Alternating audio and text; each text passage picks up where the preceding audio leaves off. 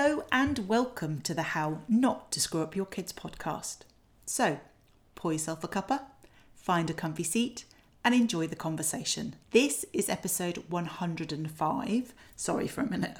Whenever I start saying these 100 and something episodes, I can't believe it. We've got to that point already. Sorry, excuse the distraction. This is episode 105, and today's episode, One Moment Could Make All the Difference. I want to take the opportunity to pause, really, as we come up to the eve of the very first anniversary of my 1 Million Moments campaign. I'd like to take a moment to reflect. Sorry, excuse the genuine pun.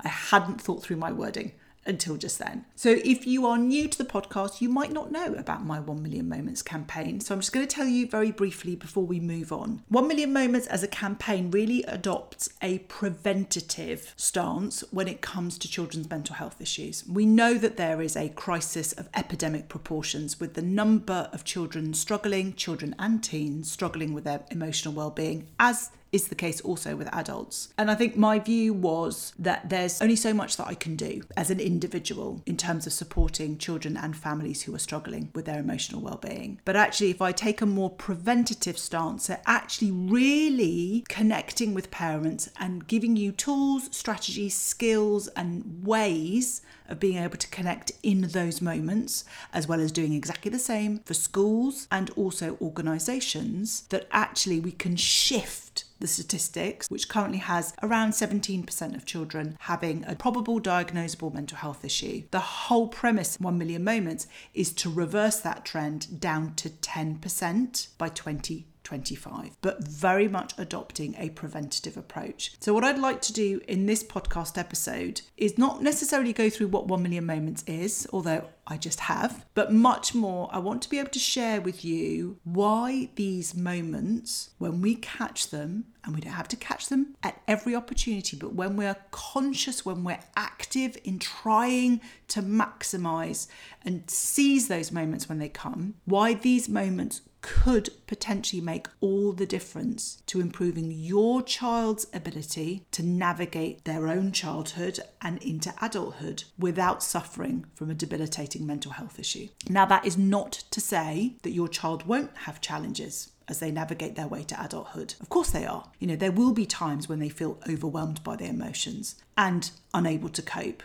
And that's a really normal part of growing, developing, and becoming the people that we're meant to be. What I'm talking about is trying to ensure that they don't have challenges which get in the way of your child being able to live their life fully, engaging socially, learning, being curious, developing who they are. That's what 1 Million Moments is all about. And that's why I want to talk about why these moments could genuinely make all the difference, because it is absolutely my wholehearted belief that those moments, which are, let's be honest, are probably at the most inopportune time, more often than not, are the ones that can make all of the difference. It's these small incremental moments that then have this big cumulative snowball effect. And raising resilient children is messy. The whole kind of, the cliche, you don't get a rule book when you get your children. Of course you don't. But we are so busy in our lives. There are so many things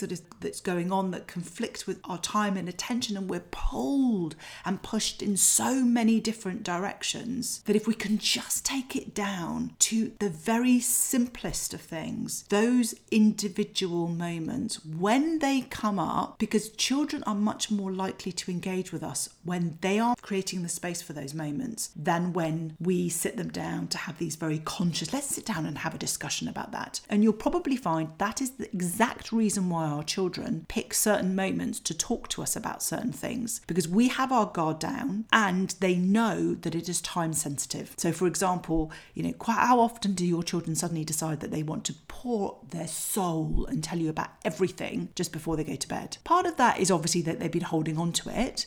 But part of it is also knowing that it's not necessarily going to get dragged out for hours and hours into a long lecture, because it's their time to go to bed. As well as obviously being the obvious aspect for some children, it comes up at that particular time because that's when they're probably going to be struggling to fall asleep. And so that's why it comes up. But our children often pick the most inopportune moments because they feel a certain element of control. And it's not because they want to be controlling, but it's because they want to feel that they can talk to us when they are ready to, rather than us necessarily creating these moments. So we have to be prepared to create opportunities for those moments to arise, but we also need to be prepared to respond to those moments when our children come to us with those, and our children present the moment in itself, because those are often the crucial bits. So what is a moment? Well, it's a spontaneous, it's not contrived, it's a spontaneous moment within the day. It's a portion of time that is device-free time when we are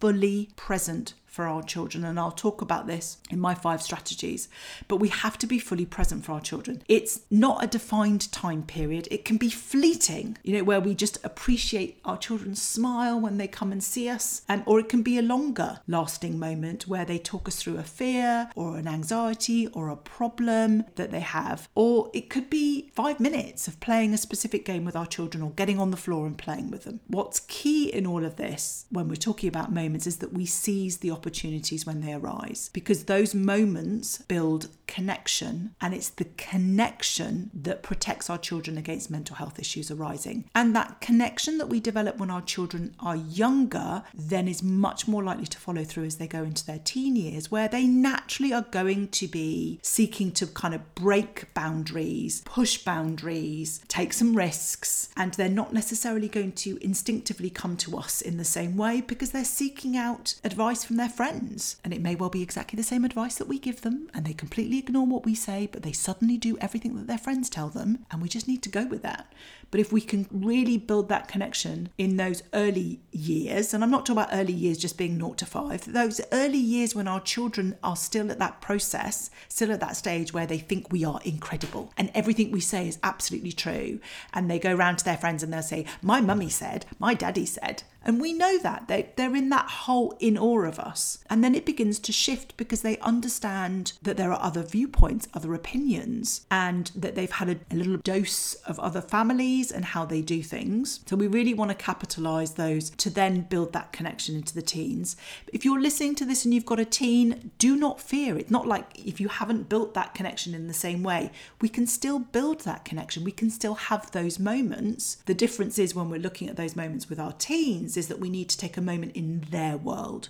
We need to come out of the way that we think things should be done and really take a glimpse into their world. So that world may well be social media, it may well be computer games. And we have to then step into that and ask them, well, show me what it is that you're watching on social media. Explain to me this game that you're playing, this electronic game. Let me help me understand your world. So it's about having those moments, and we'll just approach it in a slightly different way. And the 1 Million Moments campaign, as part of the donations that we're asking with that, £1. And in exchange for that £1, you get access to a whole host of resources which will talk you through these things anyway. But a moment is just spontaneous. We create the space in order for those moments to happen, and we seize the opportunities when they're presented to us by our children. Why does it matter? Well, quite simply, it matters because prevention is better than cure. If we want to raise resilient adults who can go on and lead independent lives with jobs, homes, partners, we need to equip them. And teaching them these essential skills that they need is so much easier when they're young and their brains are super malleable and eager to soak in new information.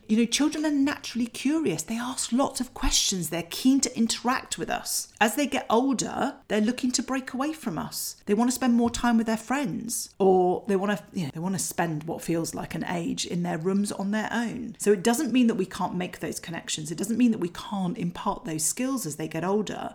But obviously, as the brain becomes less malleable in terms of short spaces of time, it's just harder. It just takes more effort. So if we can bring in these habits really young and then continue with that communication, continue with that connection as they get older, then it makes such a difference. And children who feel connected, heard and understood are less likely to struggle with their mental health. And 1 Million Moments is all about seizing opportunities to connect with children moment by moment, day by day. So let me talk you through how can we actively engage and create those moments. I'm going to talk about 5 things today. And the first one, and I think this is a really crucial thing that is just remembering this, is that every interaction that we have with our children, as well as every interaction our children have with other people, leaves a trace. And this is the idea that their brain is still growing and it's still developing. Our brains don't mature until we're around 23, 24. So we talk about this idea about neuroplasticity, about this idea that our brain is still able to acquire new skills, learn new things well into our 50s, 60s, 70s. It just gets harder as we get older. We have to put the practice in a bit more. We have to be really determined with it, which is why you'll find any new habit, any new routine you're trying to do, if you're trying to learn a new instrument, if you're trying to learn a new language, we can learn them as we get older, but it's just so much easier when our children, when we're younger. And it's this notion that every interaction leaves a trace. Now, I do not want you to see that as something that you should feel guilty about because maybe you've shouted at your child, maybe you didn't respond as well as you might have done. Now, every interaction leaves a trace, but the trace doesn't become permanent unless that trace and that pattern of behaviour is reinforced repeatedly. So, if we have those moments, which we all will as parents, where we shout at our children, it happens. Now, if we're doing it every day with every interaction that we have with our child, then yes, of course it's going to leave a trace, and that's not going to be a positive trace. But most of us have those moments, a few times, maybe even a week, but they're not permanent. What we want to do is we want to be mindful that the interactions that we have with our children leave a trace, and we want to make sure that more often than not, the trace that we're leaving is consistent around connection, and that the impact that we can have in that moment is generally one which helps with their growth, it helps with their resilience, and that we're always keeping in mind the end.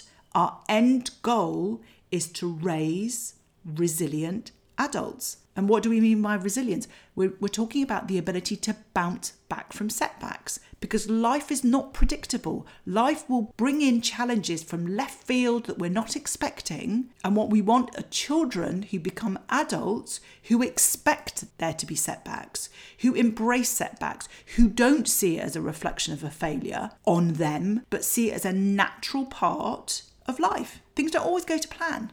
Our children will leave schools, universities, apprenticeships, and they will seek out jobs. And they may have to apply for 100 jobs before they get a job. They may be fortunate they apply for 1 job. But that's part of this whole notion of resilience, is that they have to be able to bounce back and understand that success doesn't come immediately, it comes through effort. And so knowing and keeping that in the forefront of our mind the whole time, that every interaction leaves a trace. And are we trying to make sure that the interactions that we have with our children are leaving traces that lead to growth, expansion, knowledge, thinking, problem solving, that we're coaching our children rather than preaching to our children more often than not? That's really important to remember. And of course, don't beat yourself up if the traces that you leave sometimes are not the traces that you would like to leave, because what we're trying to do is leave the traces that are around growth more often than not. So that's the first thing, how we can actively create these and why that they're really important. So every interaction leaves a trace. Number 2 is around connection. When our children are younger, will keep them connected to us when they are older.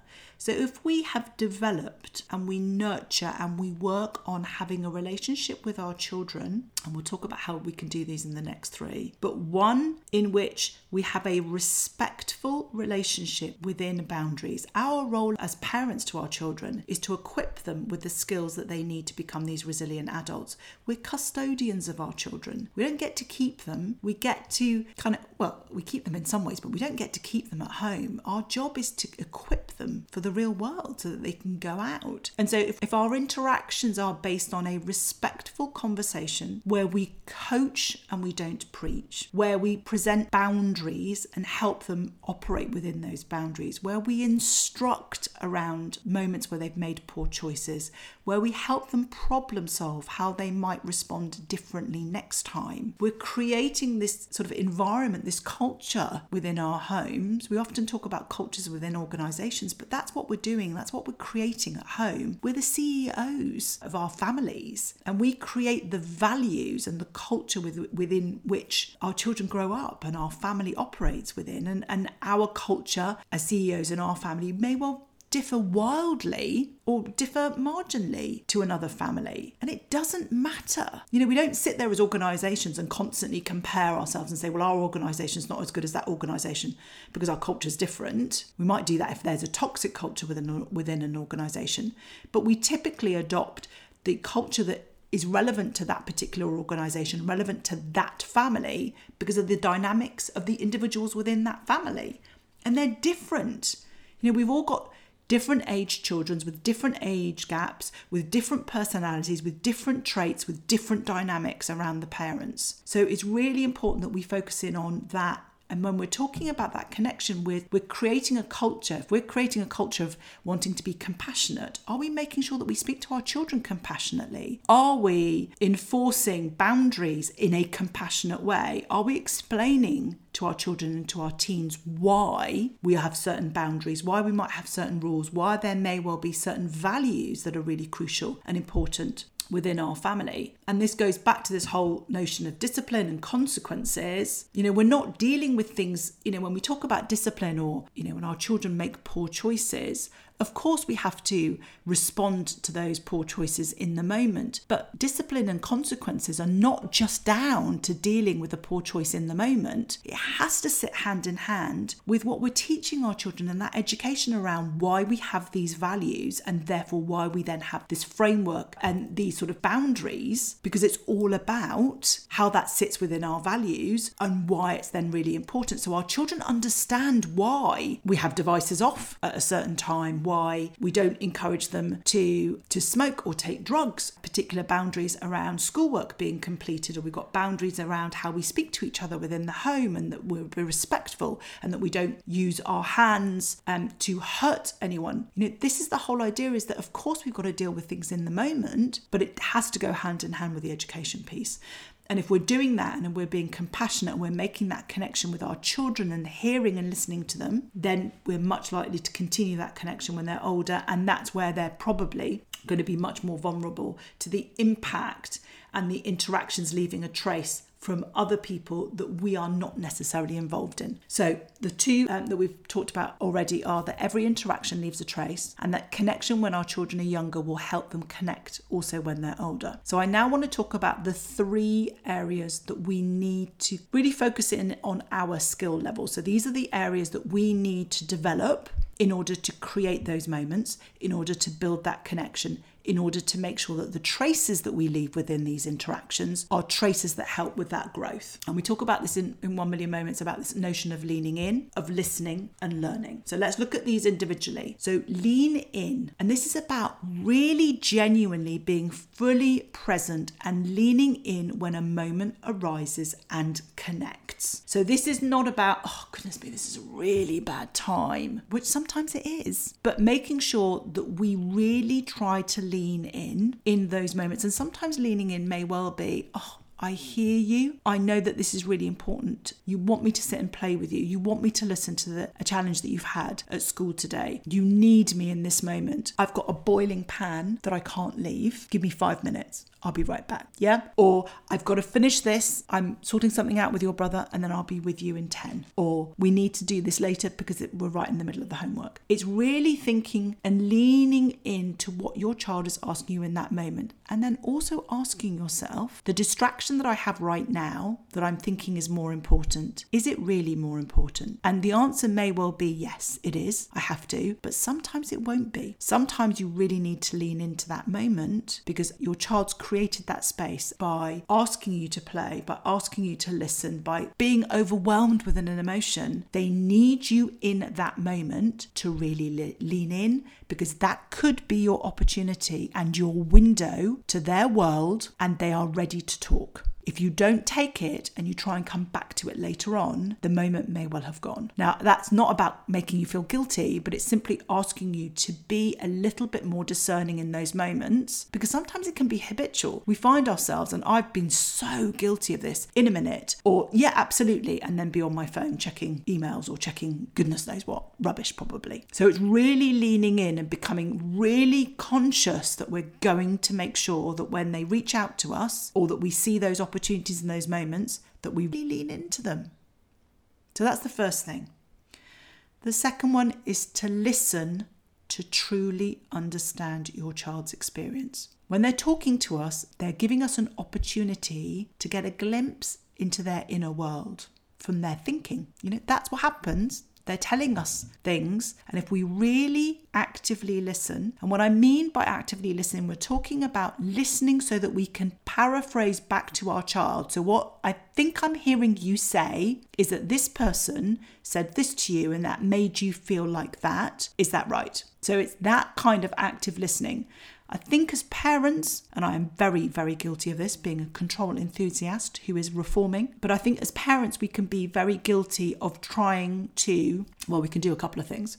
We can really not be actively listening because our brain is already on our to-do list and all the other things that we're doing. So our child will then know that we're not really listening because we're present in our physical body. Our physical body's there, but we're not actually really present in terms of listening. Or we're listening already with an answer to come back. And that's not actively listening. Actively listening is saying, right, I'm going to tune in to every single thing my child is saying to me so that I'm able to paraphrase. But not only am I going to be actively listening to everything my child is saying so I can paraphrase it, I'm going to be observant of their body language. Are they saying one thing, but their body is saying something else? So it's all of these things that really help us understand. So when our children say, I'm fine, there's not a problem, I'm fine, we know that they're not fine. We know that they're not fine by the tone of their voice and quite often by their body language too. And that only comes from genuinely actively listening. So I hear that you're saying to me that you're okay, but I can just detect there's just something in your voice that says to me that actually this is really bothering you and that it's not okay. And do you know what? It's okay that it's not okay. Should we talk about it? So it's really trying to actively listen, because when we do actively listen, the effect on our children is quite profound. Because more often than not, that can be all your child needs. They might not need you to give them the answer. In fact, they probably aren't looking for you to give them the answer. What they want to know is that they're not alone, that their feelings have been validated because you've listened to them, that you've understood what they're going through, and that you've created that level of connection. Now, some children, of course, want you to actively listen and then help them and coach them through the problem solving, and absolutely will do that too. But it's really what your child needs at the most basic level is to know that when they come to you with something, you will listen to them and be fully present in that moment on that basis of really seeking to understand and get that glimmer into their inner world, because that's what builds the connection. And that's why they'll come back to you time and time again, because you've not overreacted. And that's the other thing that I would say, is that we listen without judgment. Our children sometimes will say things to us where it just jars. It's like, oh my goodness me. Of course we're going to naturally judge. That isn't how I raised you. I didn't expect you to behave like that. Or why do you say things like that? Or why do you do things like that? We have to reserve that judgment. We need to park that. In those moments, we're listening to understand how it is for our children in their world in that moment. The third part, so we've got lean in, we've got listen, and then the third part is learn. And this is about learning about your child's inner world and what they need from you as a result of that. And it could be that you learn that all they needed was a listening ear, and they needed to know that you understood and that you are not going to judge them and that you still love them, and that could literally be all they need. It could be that they actually need you to help coach them through and problem solve and actually come up with a solution. They don't know what what to do. And they need you not only to listen to them, but they also need you to help problem solve. They might need you simply because it's a burden to them, and by just sharing it with you, they've offloaded it. So it's really trying to kind of learn, and also what we might need to do moving forward. So does our child need some additional support? Do we need to reach out to other people? Do we need to reach out to school? Do we need to have conversations with them? Do we maybe need to reach out and maybe they need to speak to somebody? Speaking to somebody might not always be a professional. It may well be that they need to have a conversation with your partner. It may well be they need a conversation with a sibling or a friend. They may need to have a conversation with a grandparent or an aunt or another significant person who's present in their life. It isn't always that, but it's really when we're leaning in and when we're listening and when we're learning, it then informs us as to where our child is at. We've had a glimpse of their inner world and what's going on for them, and it then helps us to work out what do they need moving forward. Do we actually need to clear a bit of their schedule? Are they overwhelmed and overstretched? Is it that they're not doing enough? Is it that we need to prioritize sleep? Is it that actually, having listened to them, there's a real self-esteem issue here, and so we need to start working on their confidence? It's really trying to take what we've heard and trying to help and put things in place to make sure that they then feel supported moving forward. So let me just recap the 5 that we've talked about. It's this notion of we embrace these moments of every interaction leaves a trace. It's just being aware of that without any guilt. It's understanding that the connection that we develop when our children are younger will keep them connected when they're older. It's really leaning in when those moments arise and truly connecting. And if we can't lean in fully in that moment and give them our undivided time and attention, it's being able to tell them when we're going to be able to do that. And also checking in on, is this thing that we think is a priority really a priority in this moment? Because I might lose this moment and they may not open up again. The 4th one is about listening, so that we actively listen to truly understand our child's experience, so we can paraphrase back to them. And it might not be appropriate for us to paraphrase back. I'm not saying that we need to constantly say to our children, so what I think I'm hearing is, but we need to at least feel that we could say that and that we'd be on the right tracks. And then the 5th one is about learning from that knowledge that we've acquired from really listening to them about what their inner world is like and what we might need to now put in place to help them. So my give this week is going to be a couple of things. You're going to get my usual checklist, but I'm also going to give you links to 1 Million Moments, to my 1 Million Moments campaign, to the website, so that you're able to make your own decision as to whether this is a campaign that you want to support and whether this is a campaign that you're happy to then make a pledge to and make that minimum £1 donation, whether this is something that you want to speak to your organisation, the company that you work for, and see if they then want to get involved and also make their own pledge. Whether this is something that you want to speak to the school that your children go to or that maybe you work at, in order for them to also pledge and make that campaign. So we'll send you the link. I would be so grateful if you could join this campaign, pledge your support, and don't just pledge your support by donating money and then doing nothing with the resources. The free resources are there because I am passionate about equipping parents, schools and companies to help support parents in those moments when it comes to raising resilient adults. So we'll be sharing all of those details within the resources. So you just need to, as usual, head over to my free resource library, drmaryhan.com/library, where all you need to do is pop in your email address and you'll get instant access not only to this week's resource, but all the other free resources across all my podcast episodes.